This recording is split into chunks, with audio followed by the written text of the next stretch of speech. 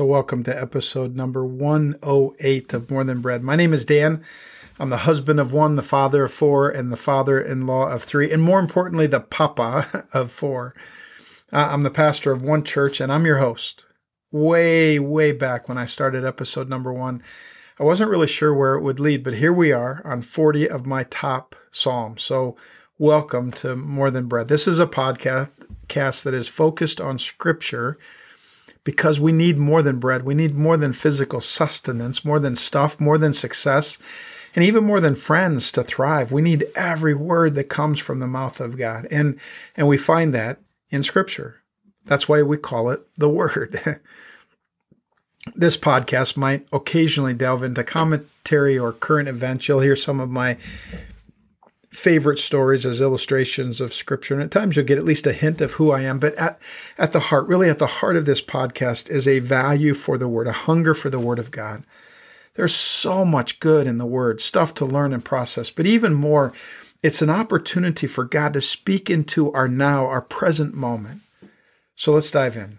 Today we're diving into Psalm 5. So listen as I read it from the New International Version. Listen to my words, Lord. Consider my lament. Hear my cry for help, my King and my God, for to you I pray. In the morning, Lord, you hear my voice. In the evening, in the morning, I lay my requests before you and wait expectantly. For you are not a God who is pleased with wickedness. With you, evil people are not welcome. The arrogant cannot stand in your presence. You hate all who do wrong. You destroy those who tell lies. The bloodthirsty and deceitful, you, Lord, detest. But I, by your great love, can come into your house. In reverence, I bow down towards your holy temple. Lead me, Lord, in your righteousness. Because of my enemies, make your way straight before me. Not a word from their mouths can be trusted. Their heart is filled with malice. Their throat is an open grave, and with their tongues they tell lies. Declare them guilty, O God. Let their intrigues be their downfalls. Banish them for their many sins, for they have rebelled against you. But let all who take refuge in you be glad. Let them ever sing for joy. Spread your protection over them, that those who love your name may rejoice in you. Surely, Lord, you bless the righteous, and you surround them with your favor as a shield. Now, Psalm 5 is a lament. There are words that are spoken in a lament that we wouldn't necessarily speak if we weren't lamenting, even words against others who are against us. Psalm 5 is a lament, and it's a cry for guidance in the midst of the trials and challenges of life. It's a reminder that we can be honest and authentic, even vulnerable with God. We don't have to hide the hard stuff. We don't have to hide our hard feelings. Listen to me, Lord. Consider my lament. Hear my cry for help. Through Psalm 5, we're invited to bring all of our struggles and all of our doubts and all of our fears and anxieties to God. Listen, there is life in the laments of Scripture. There's power in pouring our hearts out before God. Now, as best we know, Psalm 5 was penned by King David. The psalm itself does not give us many specific details for its historical context, but most people believe it was composed during a time of trouble, a season of great difficulty in David's life. You know, David faced so many challenges, so many hard times during his reign as king, political conflicts, wars with neighboring nations, and internal struggles within his own kingdom, within his own house, broken relationships with his kids. Psalm 5 can be understood within the broader events of David's life seen in the books of Samuel and Chronicles. I mean, perhaps Psalm 5 was written while David was being chased by his enemies, maybe even Saul, the first king of Israel. Saul was driven by jealousy, tried to kill David to keep him away from the throne. Or perhaps Psalm 5 was written when Absalom, David's son, went into full rebellion. David had to run for his life. And in hard times like this, David turned to God for strength, inner healing, and guidance. Regardless of the specific historical setting, the psalmist is seeking God's guidance and protection in times of trouble. It expresses this deep trust and even resiliency that comes from an intimate relationship with God. So here's where I want to focus our attention for just a few moments. Let me read verses 1 through 3 again. Listen to my words. Consider my lament, Lord. Hear my cry for help, my King and my God, for to you I pray. In the morning, Lord, you hear my voice. In the morning, I lay my request before you, and I wait expectantly. That's pretty amazing if you let yourself think about it. This lament is gurgling up in his soul because of a time of trouble, but David is waiting expectantly. I mean, did you realize you can have both in your soul at the same time?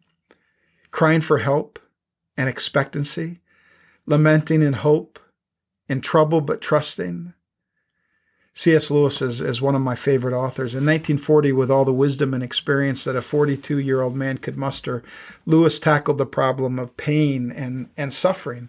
As World War II raged, many were struggling with the apparent absence of God in the midst of so much suffering and pain and evil. And so Lewis wrote the book, The Problem of Pain. And it was really an analytical study, a theological study to the question of God's goodness in hard times. And actually, I don't think it's one of his best books. But 12 years later, Lewis met Joy Davidman. He'd never been married, and he told many that he never wanted to be married. But Joy just won his heart. She was a writer from New York with a personality that matched her name. And they wrote letters, and she visited England, and years later they were married. While they were courting, while they were dating, Joy discovered that she had cancer. In fact, it was in the painful process of discovering that he might lose her that Lewis realized how much he loved her. And so they got married. The cancer went into remission, and they had 2 incredible years together, but then the cancer came back with a vengeance, and Joy died. 20 years earlier, Lewis had analyzed the problem of pain, but now he was experiencing God's silence in the midst of his suffering. And in those private moments of his greatest lament, Lewis wrote a different book. It was called A Grief Observed. And in it, he says things that sound a whole lot like the laments and the Psalms and the prayers of the people of God. In the midst of his pain, Lewis found God to be distant and silent. And Lewis is lamenting when he writes these words, but go to God when your need is desperate, when all other help is vain. And what do you find? You find a door slammed in your face and a sound of bolting and double bolting on the outside and on the inside. And after that, silence. You may as well turn away. The longer you wait, he writes, the more emphatic the silence will become. There are no lights in the windows. It might be an empty house. Was it ever inhabited? It seemed so once. Psalm 5 is a lament, a grief observed. A lament is a prayer that cries out to God in desperation for his presence.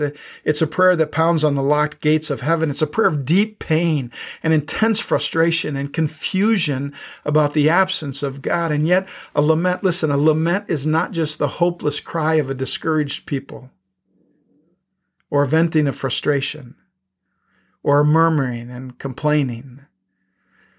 A lament is actually a profound statement of faith in God.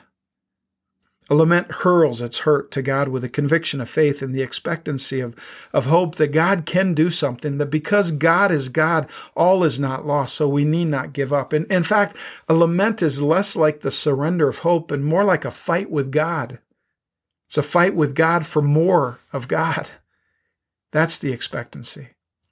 In particular, this lament is a cry for God to show up and quit letting wicked people do what they do without any consequences. It's like, come on, God, do you see what they're doing? Do something. The psalmist is crying for God to do something. The Israelites had developed a healthy theology of God's presence, and yet at times they still had a sense of God's absence, God's silence in the midst of their groaning. Have you ever struggled with God's silence in the midst of your groaning? God's absence in the midst of the wickedness all around you. I mean, sometimes life takes us through those times, right? I like how another pastor put it in a sermon on this fight with God for his presence. He said that we live our lives in the tension between our theology and our biography. Between the tension of what we hope to be true about God and what we actually feel like we experience in our day-to-day lives that can often be filled with heartache and hardship, unexpected pain or loss. And honestly, this tension is found in almost every chapter of Scripture and in many of the chapters of our own personal lives, right? These words are a few thousand years old, but hasn't some version of that lament come out of your mouth in the midst of difficult times? It's okay. And in fact, sometimes I think one reason why people don't take Christians seriously is because we've lost our heart to lament. Sometimes it seems like we don't take the world's pain and this world's evil seriously. We have this, don't worry, God is here and he'll work it out kind of middle class sweetness. But what if God wants us to lament? What if God wants us to cry out when he's silent? What if he wants us to fight for his presence, to wrestle with God for more God?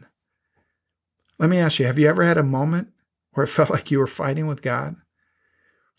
Maybe it was a night when you couldn't sleep, facing a difficulty in your life so overwhelming that you could almost physically feel it in your gut. Like it deposited this pain and uncertainty into the very core of your souls, like you're physically fighting something or someone.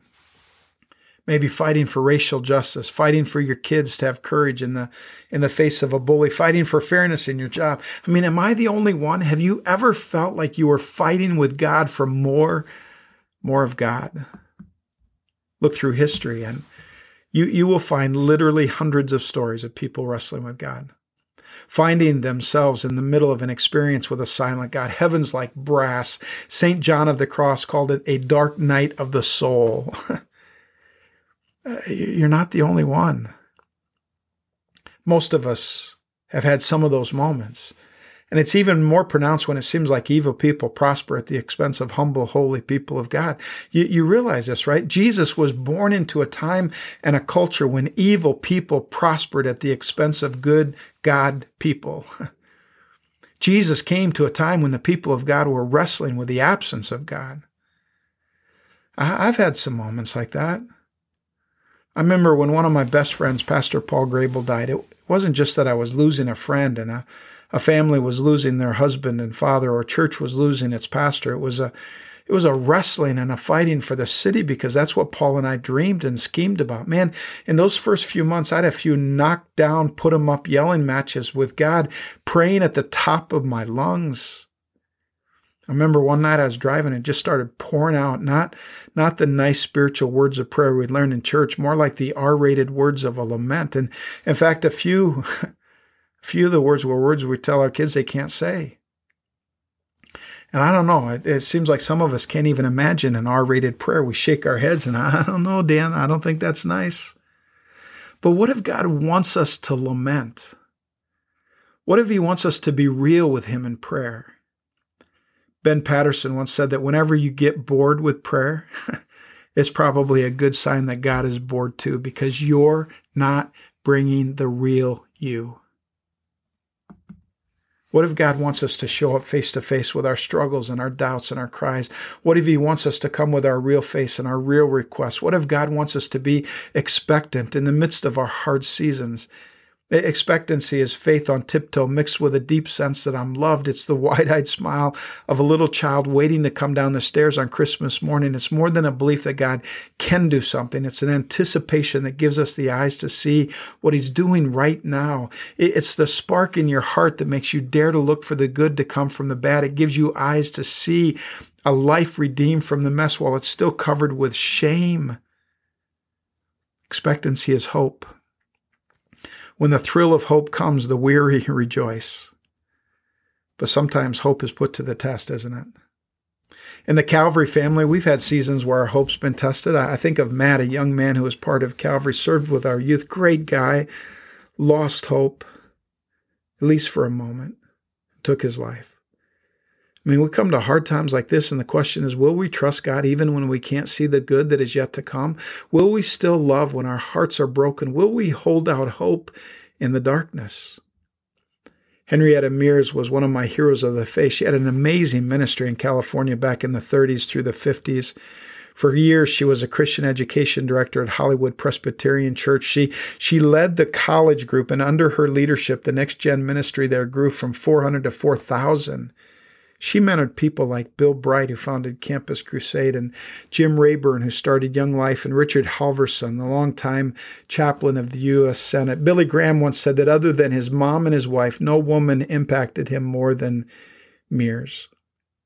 She saw a need for people to get alone, to worship and pray and grow. So she found this plot of ground in the San Bernardino Mountain. She had no money or resources, but she said, I believe that God wants a place here for Christians to retreat through faith and responsiveness to the call of God. One of the great Christian retreat centers in America, Forest Home, got started. A few years later, in 1947, Billy Graham was at Forest Home, and he had what he described as the pivotal crisis moment of his Christian faith. After multiple conversations and prayer with mirrors, he knelt down by the lake and he told God, for the rest of my life, I will preach the Bible with simple faith because of mirrors. But she also had hard places in her life, places where hope was put to the test. As a college student studying chemistry, she was aiming to be a missionary to Asia, but her mom's death sent her into a deep depression. She was a woman in a day when women weren't given many opportunities to lead in the church. She was single in a day when marriage and family was a woman's primary goal. She had severe myopia, told as a child that she'd be blind by the age of 30. Christianity today named her as one of the most influential Christians of the 20th century. And yet when she reached the end of her life, laying on a bed in which eventually she would die, somebody asked her, Miss Mears, if you had it all to do over again, what would you do differently? She had this incredible life. It impacted so many people. It's estimated that 500 plus people in pastoral ministry were mentored by Henrietta Mears. She looked back on all she had done, lives changed, bold prayers prayed, all the moments when God brought hope to others through her. What would you do differently? Guess what her response was? She said, I would have trusted Christ for more. If I had it all to do over again, I'd believe for more. This woman who lived such a hope-filled, expectant life made a difference in the lives of so many people. I wish I would have been more expectant of what Jesus could do through me. Listen, every day we face needs that we can't meet. We live in the midst of brokenness that we can't make whole and injustice we can't solve, and all around us are hearts that we can't heal. But if you are a Jesus apprentice, you have more than you know. You can't give what you don't have, but if you're in Jesus, you have more than you know. And someone in your life, in your neighborhood, needs what you have. The Spirit of God within you, the love of Jesus flowing through you. That's what you have. That's what we have. Let me just read that psalm again, this time from Eugene Peterson's The Message. Listen, God, please pay attention. Can you make sense of these ramblings, my groans and my cries? King God, I need your help. Every morning you'll hear me at it again. Every morning I lay out the pieces of my life on your altar and I watch for the fire to descend. You don't socialize with wicked or invite evil over as your house guest. Hot air booster collapses in front of you. You shake your head over mischief maker. God destroys lie speaker, bloodthirsty and truth bender disgust you. And here I am, your invited guest. It's incredible.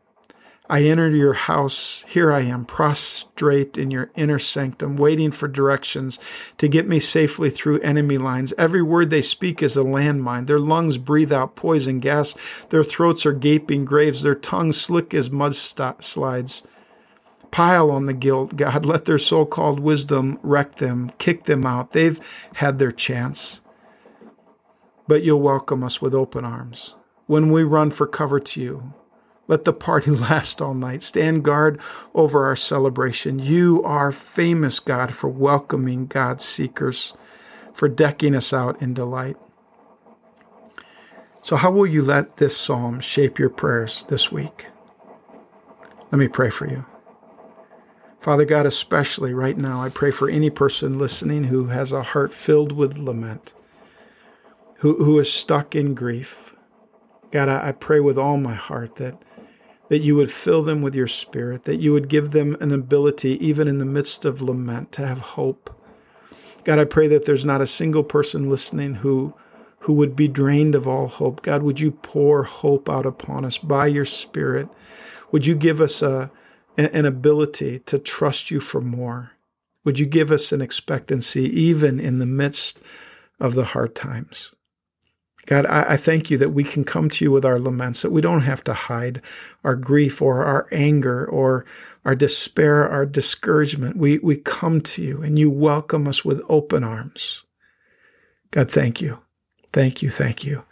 In Jesus' name we pray. Amen.